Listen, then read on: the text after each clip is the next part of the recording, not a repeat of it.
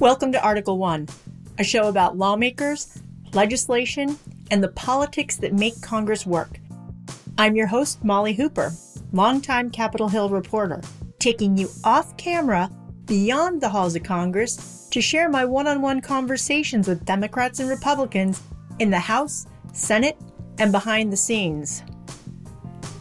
Today, I talk with Eric Ueland, one of those vital staffers who has run leadership offices in Senate committees in Congress and has worked with Capitol Hill from a different vantage point as head of former President Trump's legislative affairs team. Now, I've known Eric for years, and he is someone who I, as well as many of my colleagues in the press corps, have gone to make sense of arcane Senate procedural maneuvers or complex policy matters. In 2006, he was Chief of Staff to then Senate Majority Leader Bill Frist, who described Eric in a tribute on the Senate floor like this, quote, "Eric is gifted with a passion for history, a thirst for knowledge, and a high reverence for the Senate. These talents have made him a uniquely capable advisor and leader in the Majority Leader's office. He contextualizes every Senate debate, recalls appropriate precedent, and draws parallels to moments in history," end quote. And it's for those reasons, among others, I am so glad he came to talk with me for Article 1 and help make sense of what the heck is going on in the 117th Congress at this very hectic time. So that is where our conversation begins. Now you're going back to impeachment, 50-50 Senate, budget, reconciliation, nominations, everything's coming together all at the same time. As a former legislative affairs director and former Senate committee chief of staff, staff director / leadership staff director, chief of staff, what do you make of all this? Where are we going right now in Congress? What's going to happen here? Well, in a world where there are so many things stacking up, I think we kind of revert to the norm. And because rules kind of drive the norm at the end of the day, you're processing nominations, even in this extraordinary period, through committees for principal positions in cabinet departments. Committees are able to meet, they're able to report nominations out, so it's able to take action on at least those top-level nominations while they work to organize themselves. And there's a method for doing that, which they're in the middle of. You have rules of the road for impeachment, which are built into the Senate rules themselves. So you'll have the article come over, and absent a further set of unanimous consent agreements, when things start in February, on February 8th, February 9th, everything will be, written to rule, so you work to rule. Got to work out, whether or not a budget resolution is coming over soon. There are rules of the road for that, and so in the absence of anything else, you'll default to those rules. So, as I say, as every one of these complex questions kind of comes to Congress and comes to the Senate and the House, there are rules that cover them. In the absence of any other arrangement, you have some general ways of understanding what's going to happen next for each one of these questions that are outstanding. Now, let me just jump in here with this whole rules thing. I love that you're bringing this up because you're a man primarily of the Senate. Is that not correct? That's true. And one thing I've learned covering the Senate is that there may be rules, but that doesn't mean they are followed. And a UC can make your rules go away. And the lack of a UC can make things very difficult from a procedural standpoint to move forward. Can you explain just at its basic core to listeners who aren't familiar with the Senate and the House, what exactly a UC is and what it is not? We're talking Civics 101 here, kind of, but Capitol Hill style. So you're definitely right that rules are written to be put aside in circumstances. So a UC for Civics 101, UC is shorthand for Unanimous Consent Agreement, which implies that all 100 senators agree that based on a certain set of circumstances facing them, they would like to act this way. They would like to set a time for a vote at later on today or first thing tomorrow. They would like that vote, the time before that vote, to look this way in terms of debate, whether or not a point of order is made, whether or not an amendment is offered to a pending amendment or a pending bill, whether or not a motion is made in relation to a pending nomination. So oftentimes from the first moment the Senate comes in until the end of the day.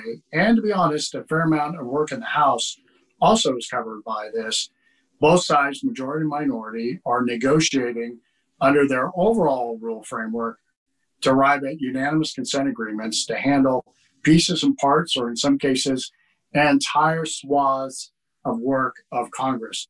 Most of the work of Congress and most of the legislative accomplishments of Congress that actually occur don't meet front page tests for getting into the news or tweeted about or posted on Facebook, Instagram, or whatever.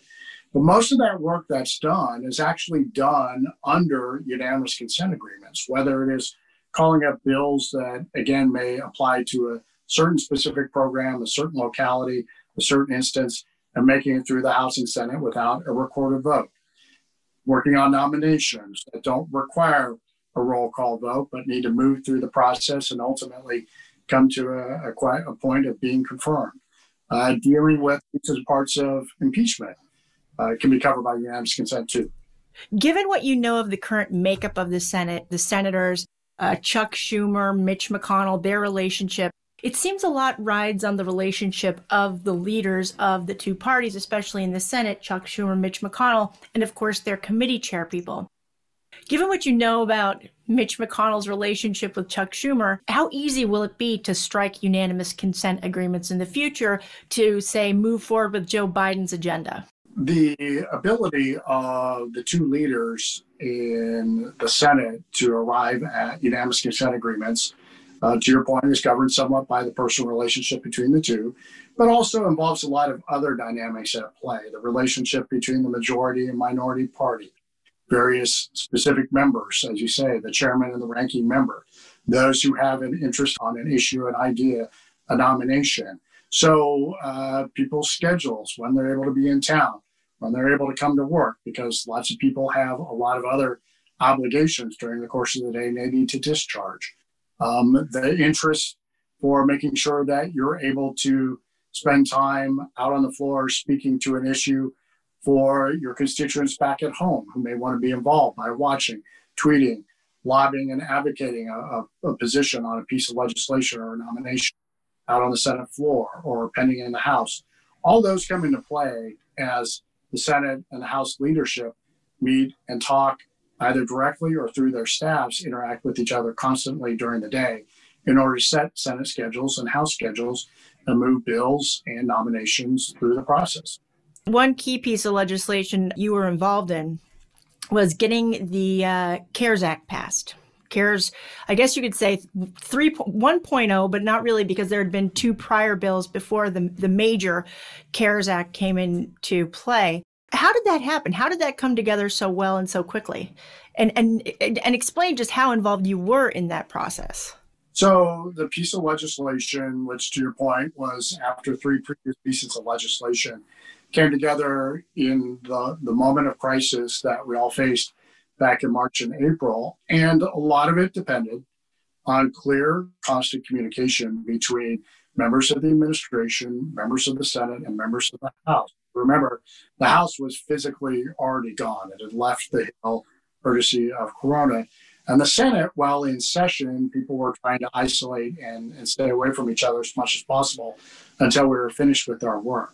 So it was a nonstop set of meetings, of conversations, of discussions, of burning shoe leather, of being on the phone, of beginning to explore the use of Zoom and WebEx to interact face-to-face, but sharing information, sharing ideas, negotiating through pieces and parts, taking on board a lot of priorities from the Hill as well as priorities that we had from the administration, and calmly, clearly, dedicatedly, often late into the night and starting very early in the morning with the then Treasury Secretary, myself, the then SBA Administrator, the outgoing Chief of Staff, the incoming Chief of Staff.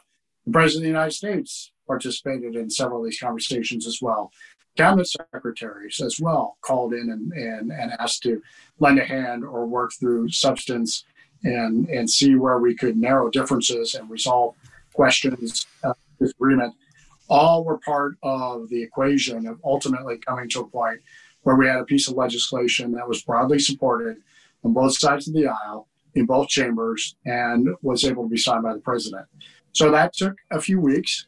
That took a lot of time and effort, and it took a lot of goodwill and a lot of trust that was in long supply, and people were willing to give each other the benefit of the doubt repeatedly in order to work through at that time and be able to move that piece of legislation through, as well as its aftermath. As you remember, we had to deal with funding for small business and making technical corrections along the way, and then taking input as well from members afterwards as various pieces and parts of these bills took effect in order to make sure that we were following through on their intent, we were following through on what we intended to see happen, and ultimately provide relief and assistance to the American people while trying to reinforce the economy at the time, reaching out and providing specific assistance to small businesses, people through unemployment insurance and relief, incenting people to remain connected to their workforce, all the things that were in the CARE Act that passed there in April.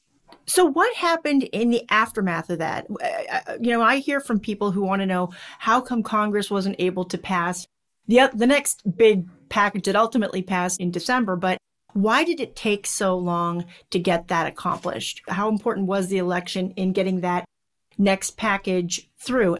I've talked to Republicans and they point to Nancy Pelosi saying that she wanted to wait until whatever happened with the presidential election. But I also talked to a number of moderate Democrats who were really pushing her, Speaker Pelosi, to move before the election because it was so dire at home.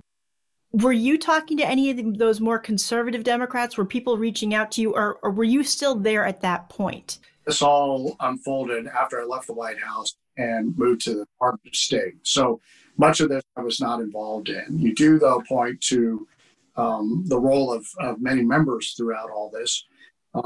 And certainly the problem solver caucus in the House and its analogy in the Senate at the time for both the first four CARES bills and then as they worked through the summer and fall was an important aspect of the work that Stephen and Mark and others did in trying to find a way forward with Congress to see if there was a package where we would ultimately have overlap and be able to provide additional relief and reinforcement to the American economy and the American people throughout that summer and fall. It didn't come together. It came together in December, thankfully. And now that there's a new president in town, you see people are attempting to work through and begin to understand his policy priorities against the framework of all the trillions of dollars that have already been appropriated, and understand what worked, what didn't, the evolution of the challenges that the pandemic presents to us and what we face in Washington and what people face as policymakers and what people face, those who suffer the consequences and impacts of the pandemic. All those have been evolving since where we were in February, March, and April. And the tools, the public policy tools available to Congress and the executive branch have evolved as well as those needs have continued to change over the many months since this first started last January. Listeners who reach out to me, they just get very frustrated because they say, in times of crisis, sort of this ongoing crisis, why couldn't Congress just get it together and pass something before the elections when people needed it? My question is, why can't Congress in times like this get it together and do that at the time that it is needed as opposed to waiting until after, say, political election? In other words, was there any way that the administration could have given to appease, say, Speaker Pelosi, or was she pretty much always going to be stuck with that position that we're not going to get a deal until after we find out what happens with the presidential election? There's a lot of confusion sometimes when it comes to the reporting the next day. Both parties seem entrenched, but it also seemed like there was movement being made. So, great question. And I think the best people to answer that question are those who participated in the conversations last summer and fall. Again, I was not part of those. I do. But you've been part of conversations in the past related to, say, immigration reform. Why can't immigration reform happen? It seems to always kind of get close, but then no cigar.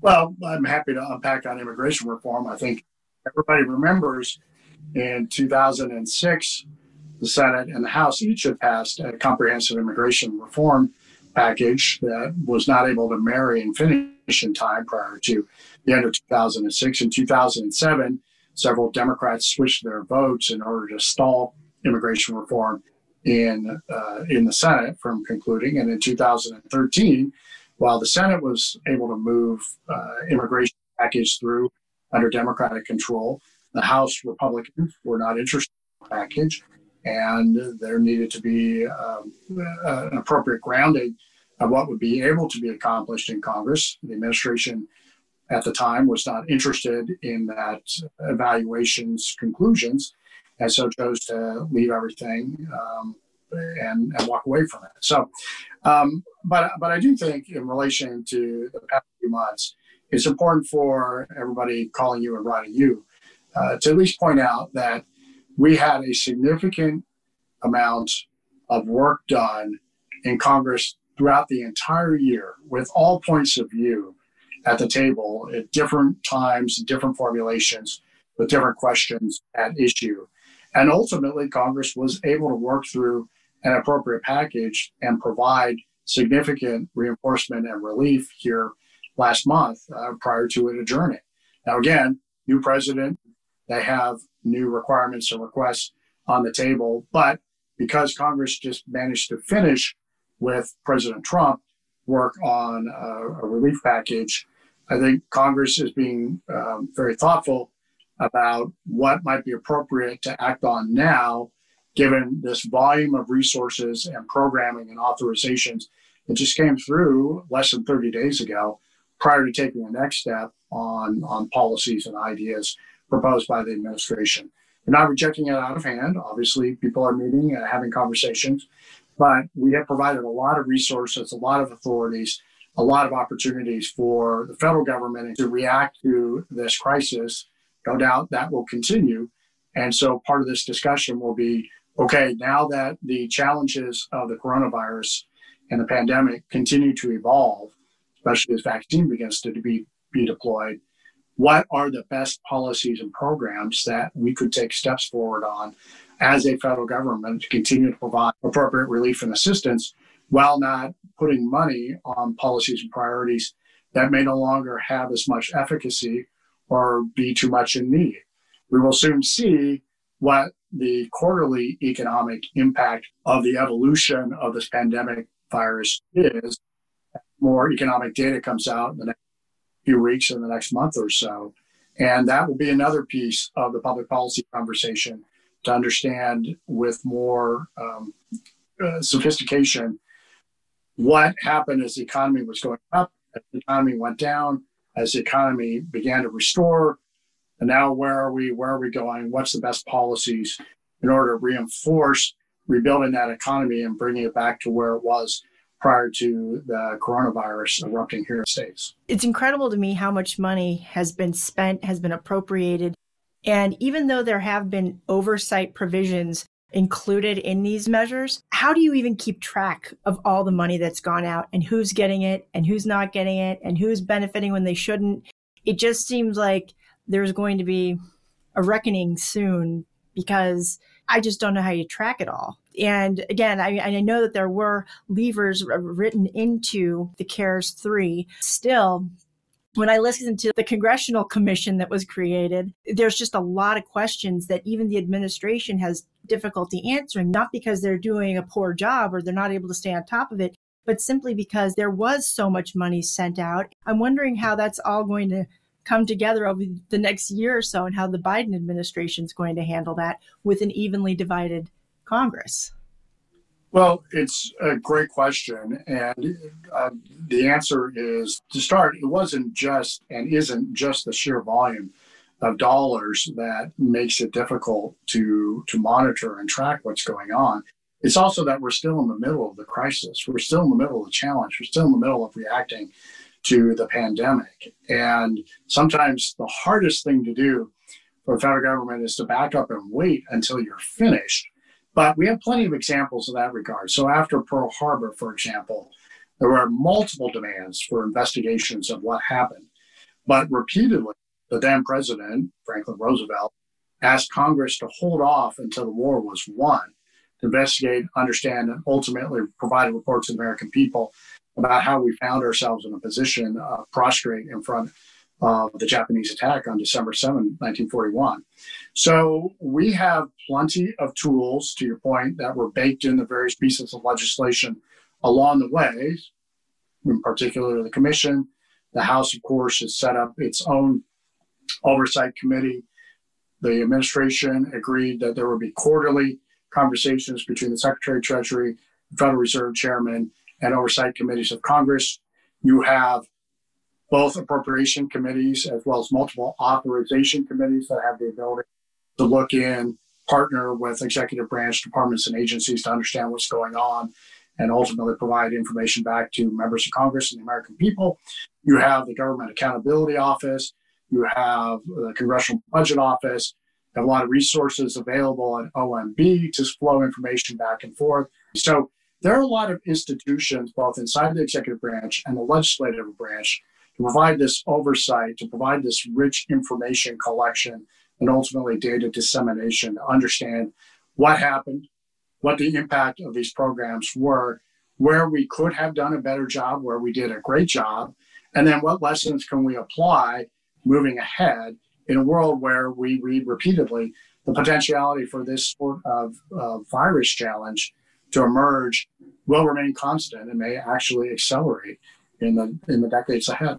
I guess that's good to know. I just, going back to the beginning of this coronavirus, I remember being on a TV set up in New York City with CBS News, and I was talking to some of my Senate sources who said, and this is when it was all sort of happening, we're having this briefing this morning on this coronavirus thing, and this is in the middle of impeachment, or actually sort of the beginning of the Senate's impeachment trial, and I remember hearing about it, but not as much because, of course, impeachment took center stage. Then all of a sudden, impeachment was over and we found ourselves kind of in the throes of this coronavirus. And just from your perspective, looking back, since you were there, you were in the middle of it, how much time was devoted to dealing with the coronavirus and impeachment? Because it seems like you guys were being tugged in so many different directions, but these were both major things that were happening to the White House or involving the White House. How did you manage those different crises, so to speak? So again, I'm sure you'll have a chance to talk to a lot of smart and capable people who were involved. From the very beginning, there was a significant amount of time dedicated to focusing on what we were learning as it began to come out of China, in addition to what we saw in media and press reports. So to your point, very early on, we decided that it was important that Congress be apprised of what we knew and how we were attempting to both take that on board and react to it, as well as invite their opinions and their perspectives. So we worked hard to set up that initial briefing, for which turnout was relatively reduced. And I say that only because as the briefings continued, the attendance mushroomed. It's skyballed. We had a moment, for example, not too many weeks into the challenge, where we just simply ran out of room in the House for all the members who needed to hear from our health policy experts what they knew and where they were going and what they were trying to handle.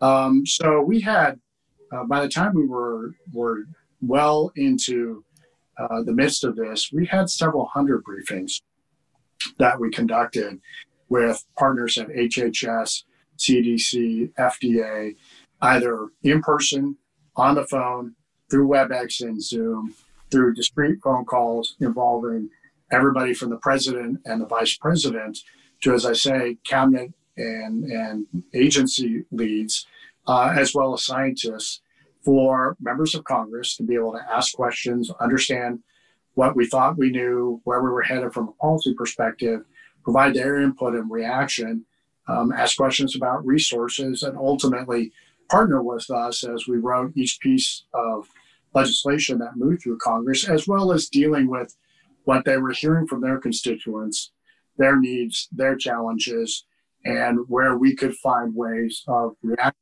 to that information, or actually doing the outreach, or actually providing, whether it's healthcare, information, resources. All that was part of a very robust back and forth between the Hill and the executive branch. It's often lost in the Sturm und Drang or the partisan drama that there's a lot that goes on a regular basis without hostility between the executive and legislative branch, no matter which party controls. And I think under President Trump, we were very careful to make sure that we had a significant amount of information flowing to members of all stripes, of all parties, of both chambers, so that they were as informed as we were as informed about what was transpiring as this unfolded.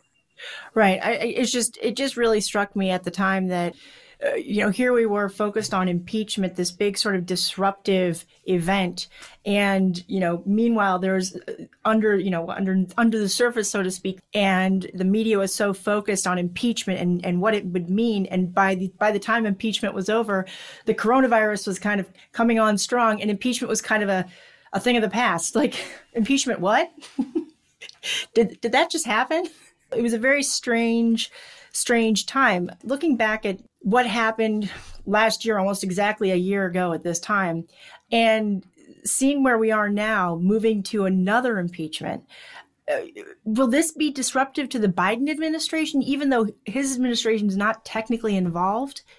So I think that's one of the challenges that they need to be clear-eyed about, take on board, and hopefully manage to ensure that even though they have a healthy number of new people on their team deployed through departments and agencies, that they are not losing focus on the ability to deliver not just a vaccine built on the foundation that the Trump administration put in place, but everything else that needs to happen to ensure that at the end of the day, our economy is restored to as strong as it was began, and that the impact and consequences of the virus, the pandemic, and the aftermath are fully appreciated, understood, and that those lessons can be learned and applied in the future.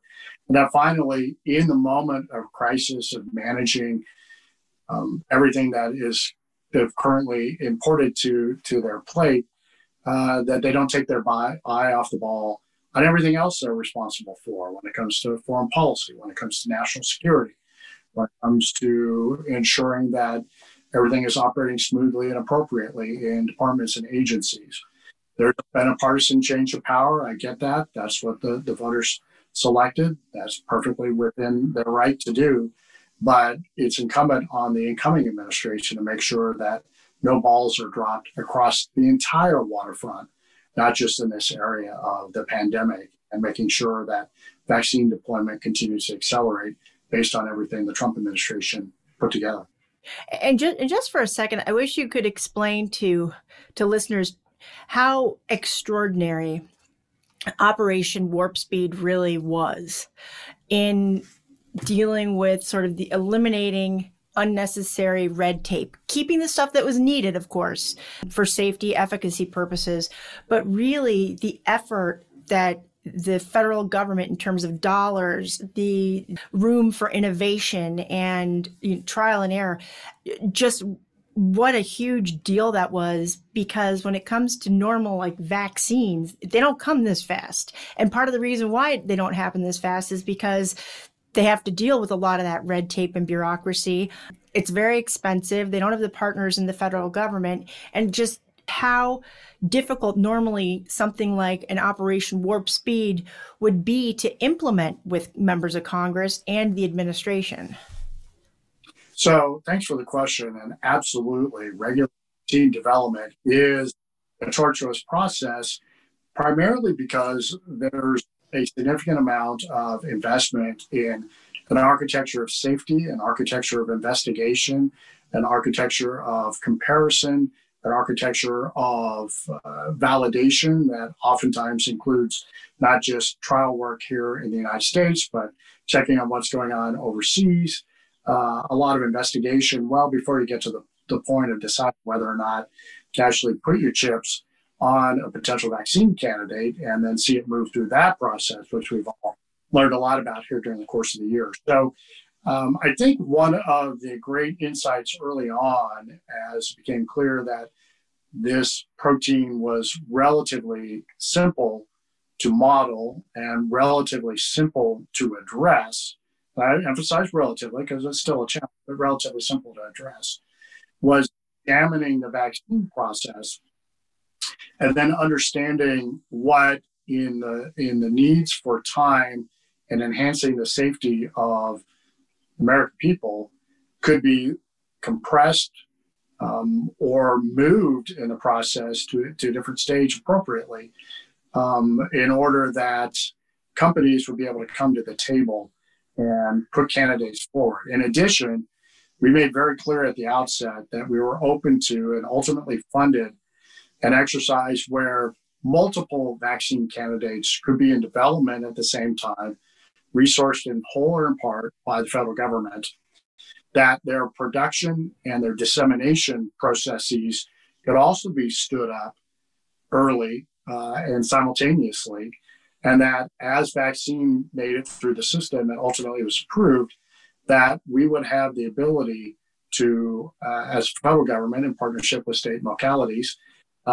take that work product, the vaccine process and the FDA approval process, and move it out into the field. So you take the average length for most vaccine development, which is counted in years, you see it cut back to months in this case, and then you see a significant amount of product being able to be moved out into states and communities where, again, there's structure there for that last mile and ultimately getting product in arms well underway. And there's a lot left to do, a lot more vaccine candidates that potentially could be approved, a lot more deployment necessarily, and then a lot of long-term monitoring afterwards. But it's something that people should be proud of, that their government stepped forward and was able to do without a lot of drama. And one of the reasons there wasn't a lot of drama was because there was a significant partnership, again, on a bipartisan, bicameral basis with members of Congress.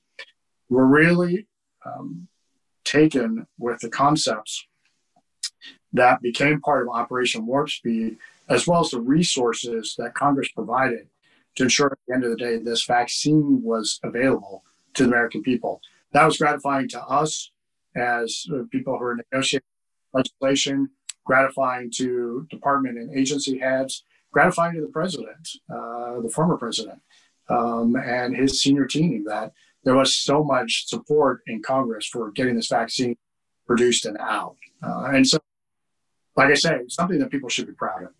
Which members were you surprised were so involved? I mean, members of the Democratic Party, or even members of the Republican Party who typically hadn't been as involved or as how should I put this, cooperative, or because you got a few in every bunch. Like that. But yes, there were interesting novel voices who had not had moments in the wide healthcare field in the past, but were able to put their private sector or previous experience head to use and come to us and say, especially when it came to the simultaneous development side of the House, look, this can work. And let me tell you why. It's worked in this specific instance. I participated in this. In the private sector, we as a business did this. And that provided additional confidence that this way of approaching vaccine development and production, ultimately distribution, would not only find willing partnership in the private sector, but would be very, very, very efficacious. Remember that at the beginning of this, you're hearing from really incredibly intelligent people at FDA and other regulatory bodies about the way it's been done in the past. And they're absolutely right. I take nothing away from them. Their roles and responsibilities make sure that the medicines we consume are as safe as they can be, that the food we eat is as safe as it can be. But at the same time, putting these new concepts forward and working ultimately in partnership with the Hill, but also these institutions who are critical, who play critical roles, I should say, in processing vaccines was really heartening. And for all, again, the drama and the way people wanted to breathlessly cover this at the time, I think, again, people can look back at that and find some very significant positive lessons for accomplishment for the federal government, that when the chips were down, push hard ahead in a smart, wise, and ultimately successful way. Will we, as part of the after action report, discover things that we may have to fix going ahead or things to be conscious of in the future? I'm sure that'll be the case. Again, whether it's members on the Hill, committees, various outside organizations, GAO, CBO, whatever, to investigate the aftermath. But I also think that they will discover a lot that went right, a lot that went well, a lot of benefits to the American people for what we did when we had to. Well, we're looking for names here, Eric, because I talked to one of the features, I guess, of Article 1 is really talking to lawmakers about times that they've worked across the aisle and were able to move forward bipartisan legislation or form, not necessarily unlikely, but unusual partnerships with individuals across the aisle at times when it didn't seem like anybody was working across the aisle. Because the dirty little secret is there's a lot that does get done in Washington, D.C. that people just don't know about. They don't know about it because it's not sexy. It's not full of animosity and headlines and mean tweets and all that stuff. But work does get done. On a separate but kind of related note, oh man, sure. Senate power sharing agreements of the past, 50-50 Senate. How's this going to work? So, great question. And as you and everybody watching knows or listening knows, Senator Schumer and Senator McConnell are busy negotiating that. So this is the third time power needs to be shared in the Senate as a result of an equal division between the two major parties. The first time was in 1881. The second time was in 2001. Third time in 2021. So I guess whenever there's a one, be on the lookout for power sharing. So there's a couple of models based on history that people look at. Obviously, the 2001 example is the most prominent model that sticks in everybody's mind. Committees equally divided, money for operations pretty much equally divided, the ability of the majority to control the agenda through the vice president, pretty clear. The opportunity for the majority to move legislation and nominations through Senate, preserved, protected, and enhanced by a piece of process that the majority and minority can agree to, so that, especially in the case of nominations, they're marooned in committee. The full Senate has the opportunity to pull them out of committee and put them on the floor for action. So over the course of the last week or so, there have been a lot of serious conversations between the majority and minority. I expect at some point there'll be an arrangement arrived at. But for the moment, even in the absence of an arrangement, the Senate is functioning. Committees are able to get together and report nominations out, even though, oddly enough, Democrats run the whole Senate. Republicans are still chair of most committees. Many committees now have lost Republican members. So in some cases, they're dominated by Democrats, but the Republican is the chair. And at least moving these major department and agency heads through and out to the floor for roll call votes. You can also perhaps see moments where for the next few weeks, if you can't quite get an arrangement yet, that there could still be unanimous consent for pulling some of these nominations through and forward and seeing action on them. So the leaders will ultimately present an arrangement to their members and the Senate for review, hopefully in a cooperative manner. And then the whole public will be able to evaluate the arrangement they've arrived at. So how important will Joe Biden's legislative affairs office be? Maybe you can explain a little bit about what the White House Legislative Affairs Office does. Obviously, you were that for a while for President Trump, and you've worked with the Office of Legislative Affairs. How important will it be for those people to be reaching out to the Hill, obviously to Republicans and Democrats, to move forward Joe Biden's legislation? Their role is very critical. They serve as the principal ambassadors on behalf of the president himself directly to Congress, to the House, to the Senate, both leadership, the chairman and ranking minority members, but ultimately every member. And the Legislative Affairs Office, I'm sure, is going to be organized to energetically prosecute the president's agenda on behalf of him up on the Hill every day. They do that through a variety of ways. Obviously, direct outreach, even in the age of Corona, still a lot of work on the phone, through WebEx and Zoom, and in person. They do that through a variety of methodologies as the legislative affairs operations and departments and agencies are staffed out.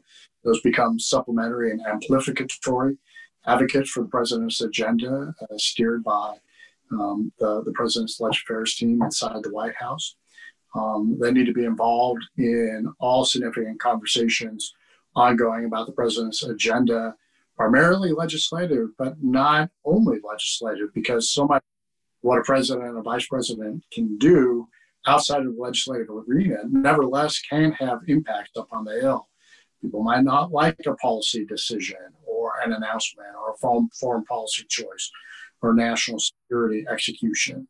And so they want to make sure that they are cognizant of those decisions, the choices being made, and the ability to communicate why the president is deciding to do what he's doing, or why the Secretary of Defense is executing the way he's doing, so that members know where they can go for answers, know where they can go for advocacy for information, know where they can go for the biggest things, meeting our conversation with the president, to the very smallest. I have a constituent who has an interest in seeing my 4-H award. Can you make sure that happens? And everything in between.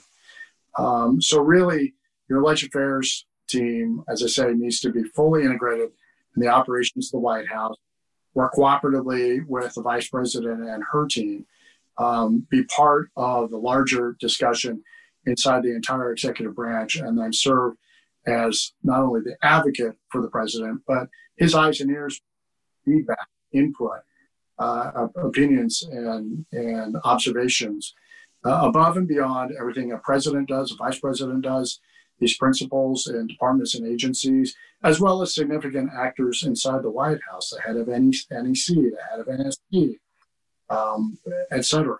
So there's going to be a lot that the legislative affairs team has the opportunity to say grace over on behalf of the president and the vice president in pushing that agenda forward.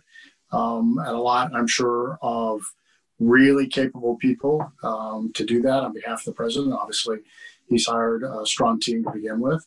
Hopefully, they are working not just with the majority and their Democrat friends, but the minority as well, seeing where partnerships could be developed, where conversations are at least able to be had and doors are open.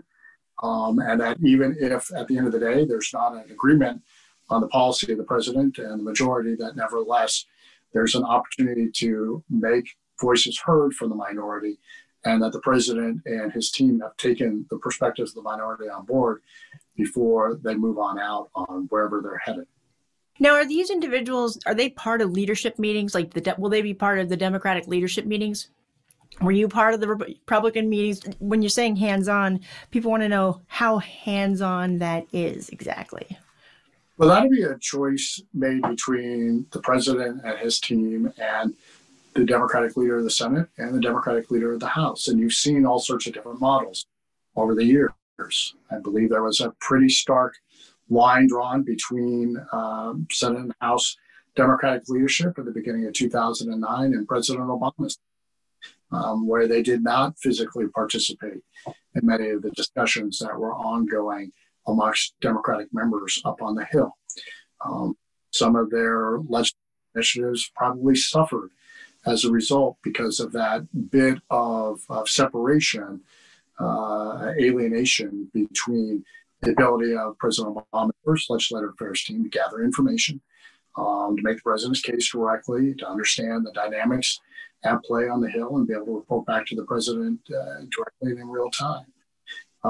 So, like I said, it'll be part of the conversation that I'm sure has already been held between the president, the vice president, the speaker, and the majority leader, and will continue to unfold. We'll see how it plays out here in the weeks and months to come. Well, Joe Biden is a creature of the Senate. I still refer to him as Senator Biden. Even though I know he's the president, I've always known him as Senator Biden. What kind of impact do you think that will play on how involved he is with what's going on Capitol Hill in terms of moving his agenda forward? When you were working in the Senate, Senator Biden was there for many years. What role did he play at that time? How involved was he actually in writing legislation and coming up with it and getting the deals done? Or was he more of a, I wouldn't want to say show pony, but somebody who kind of takes up the legislation and talks about it, but isn't as involved in the getting the deal done aspect of it? I think during Senator Biden's tenure as chairman of the Judiciary Committee and as ranking member of the Judiciary Committee, he was very involved in details and getting legislation through on priorities that he had identified, even many times on priorities that did not find a lot of favor amongst congressional Republicans, Senate Republicans.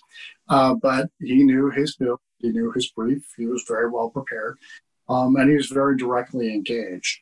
And you saw that play out as well during his tenure as vice president, where over and over and over again, in challenging moments, especially once Republicans became the majority in the House and then later in the Senate, he stepped forward and served both as an essential bridge to and fro the administration and the Hill, but also worked out and hammered out the details of very significant pieces of legislation under President Obama. So I would expect that some of that will continue. The role and responsibilities of the president are much larger than just being the legislator in chief, just being the acting majority leader and acting House Speaker combined.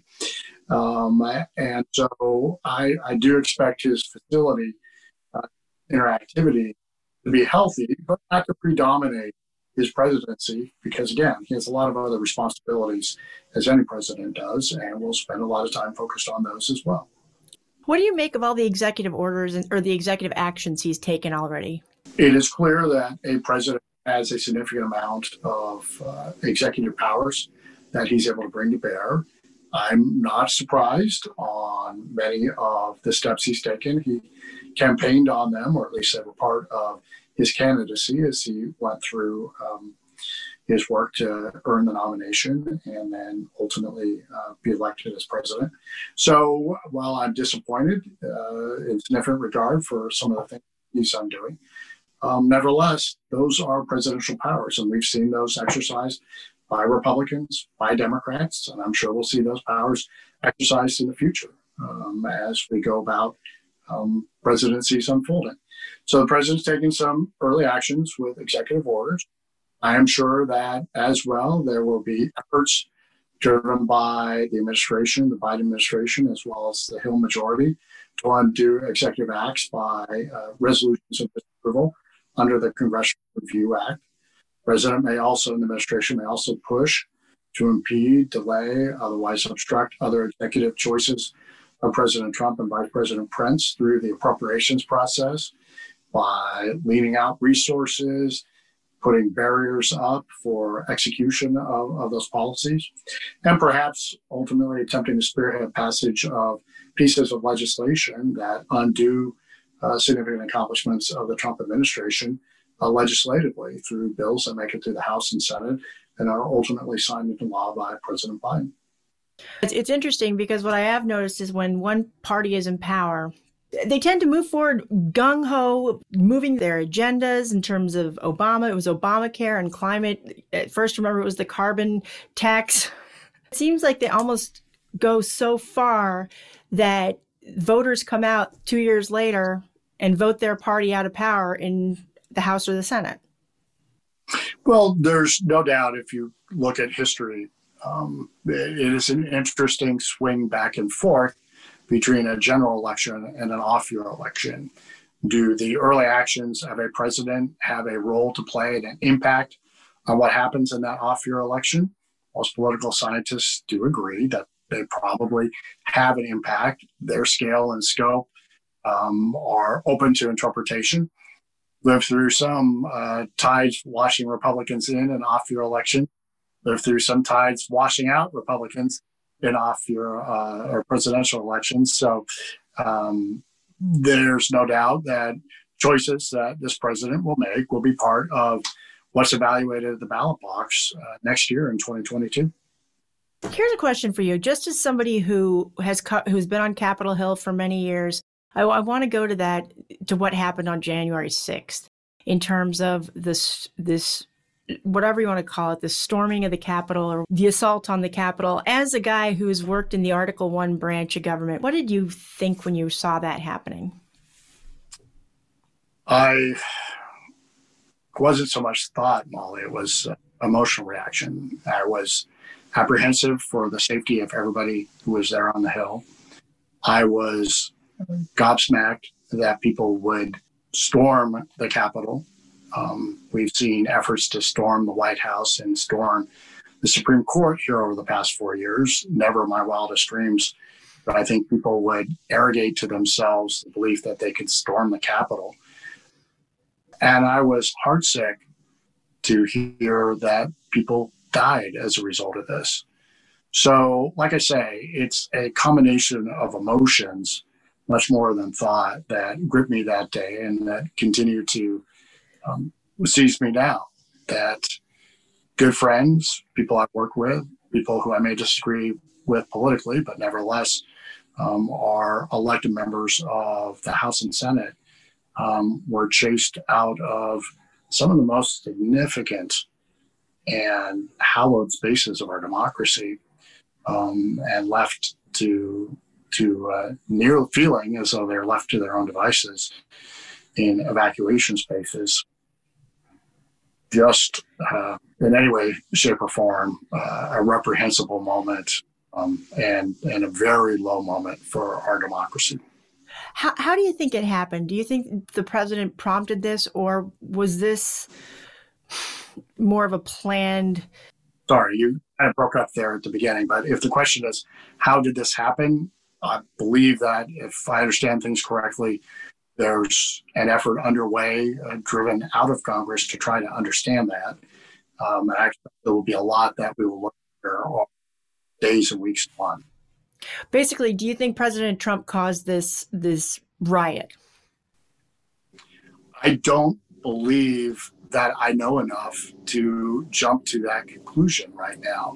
I think based on what I've read so far, built on a lot of smart analysis and reporting, it appears that there were a lot of agendas at play that day, and that there may have been significant cohorts of individuals in attendance at the Capitol and storming the Capitol with very malign intent, who were not part of any of the discussion going on at the president's conversation and rally. But that's what a well-grounded, well-resourced, well-staffed, and appropriately charged work, whether in a commission or a committee, to investigate and understand, will ultimately have all facts laid on the table for everybody to assess. So what's your take on this impeachment effort that's underway right now, that's going to the Senate, this impeachment 2.0? What do you make of it? I believe there's been a lot of smart analysis already about the constitutionality of impeaching a former federal official. I think it's clear based on the historical record and the precedents, which there are not a lot, but based on the precedents as we understand them, that the Senate does have a jurisdiction here. It's very clear constitutionally, and in some of these instances where federal officials had resigned, but the impeachment case came to the Senate, the question of jurisdiction was explicitly dealt with, and a majority of the Senate agreed that they did have jurisdiction. However, no former federal official has ever been convicted of impeachment charges in the Senate. That, too, is a very powerful precedent. I think I speak strongly to this moment. But I expect that over the next few weeks, as both sides file briefs, as more information comes to light, as people frame up their cases, we'll have both a better understanding of the various pieces of history at play, but also the choices that members are facing in the Senate. Have you been in touch with any of your former Trump administration colleagues? Have you heard from the president? How's he doing? I appreciate the question. That I really won't get into, Molly. It's not appropriate. Gosh, you're so good. That's very nice. I had to ask it because otherwise they'd say, why didn't you ask? So I had to ask. But I get it. Fair enough. But no, it's putting my diplomacy hat on. not a question that I can answer. But thank you for asking. Oh, well, you're welcome. I'm glad I could do that favor. No, but I really appreciate you talking to me because there's a lot that's not known about the Senate in particular. I've talked to mostly House members, and the Senate is its own beast and creature, if you will. And incidentally, it's interesting because I was thinking of you the other day. I went back and let me grab this, and I was reading my Alan Drury, A Senate Journal. And there you go. You were the one who told me to look for the War Diaries. I don't know if you remember that. But it's one of the best books, and I was reading. I do remember that. I was reading through the intro or the prologue. Where is it? First Impressions. Alan Drury was basically describing how important Congress is, and then he goes to describe Franklin Roosevelt, and he said, because he's talking about partisans, he goes, in his closing months in office, there was an ugly hostility, a bitter jockeying for political advantage and power, mutual mistrust and dislike that constantly clouded his relations with the Congress. And I don't know if it's necessarily true of President Trump or whatnot, but a lot of what Alan Drury describes in the prologue to the book basically describes a situation that it feels like the country is in now of a lot of tension, people at odds, but the importance of members of Congress. And so I really appreciate you suggesting that book and also just talking to me so my listeners can hear more about how the Senate operates and to feel somewhat optimistic that we can move forward with bipartisanship in some way possible. Well, I think your viewers have a lot to be optimistic about because the institution of Congress, as well as the institution of the presidency and the court, managed to transcend many of the momentary challenges which wash ashore to their doorsteps. To your point about Drury's introduction, most of Drury's focus that you just read out loud is actually on Congress's frustrations itself with the president. The president was, as we all know, President Roosevelt, fairly serene about Congress. His biggest problem, his biggest apprehension about Congress came in 1944 when the then Senate Majority Leader resigned over a presidential veto of a small piece of tax increase legislation, and the president had to eat crow. Incidentally, for listeners, if you want to get Mitch McConnell talking about anything, just bring up Alvin Barkley, and he'll talk about it for ages. Absolutely. So President Trump dealt with a Congress that had never, ever had an individual from the private sector run and become president first try out. And so there's a vacuum of information, a vacuum of conversation, a vacuum of familiarity with the president. That's part of my job and part of many others' job over 4 years was to try to fill in some way, shape, or form to reduce that alienation and create closer bonds. In some cases, we were successful. In other cases, we weren't.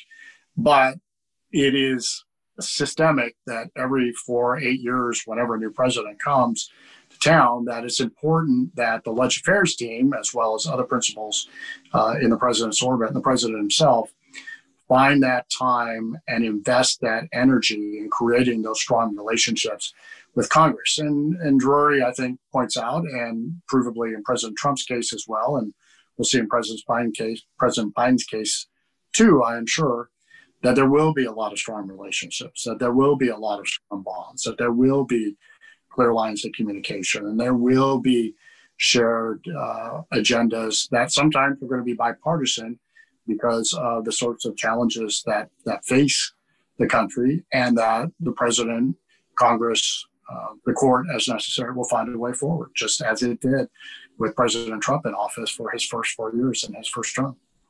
Well, it was definitely interesting covering Congress, a Congress that was dealing with a new kind of president, as you said, somebody who was from the private sector and wasn't necessarily measuring his words and thoughts in regards to what Congress would do. I think that it was refreshing to many of them, but it was also off-putting and unsettling in part because it was so unfamiliar.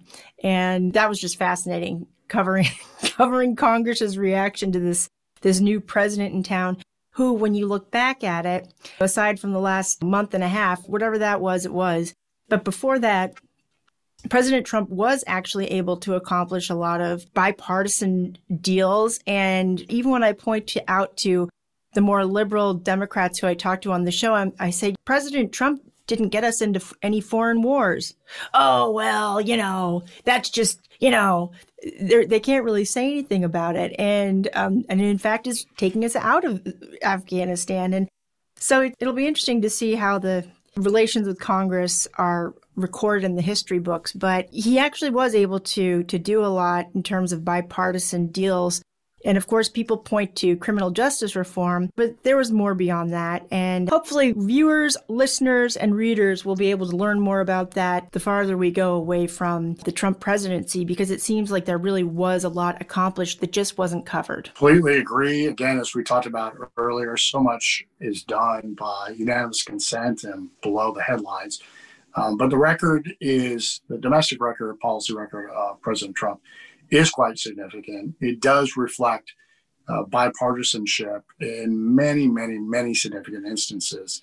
It wasn't just coming to town to reduce taxes and undo the worst pieces of Obamacare. It was a rich record, which is replete with examples of significant Democratic support and bicameral support, as well as Republican support that made it through Congress to his desk, or that he accomplished himself with the various executive powers and authorities that he had. So while the president, the current president, President Biden, number 46, is busy working on undoing some pieces and parts of 45's agenda and legacy, there will also be many things that he will be asked to undo that ultimately he will discover have significant Democratic support nationally, on the state level, locally, that he will elect not to undo because they are durable and sustainable accomplishments that have really merited a lot of support and demonstrate a lot of accomplishment by 45, by President Trump. Well, you can feel proud of that, Mr. Eric Ueland, sir. Well, thank you, Miss Molly Hooper, ma'am. And thank you so much for talking to me. I really appreciate it. I know my listeners will be tickled to hear from you. And again, thank you so much for taking the time to chat. You bet. Thanks for the opportunity, Molly. Very much appreciated it. It's great to see you. Great to see you. Until then, I reserve the right to revise and extend my remarks. Without objection, so ordered.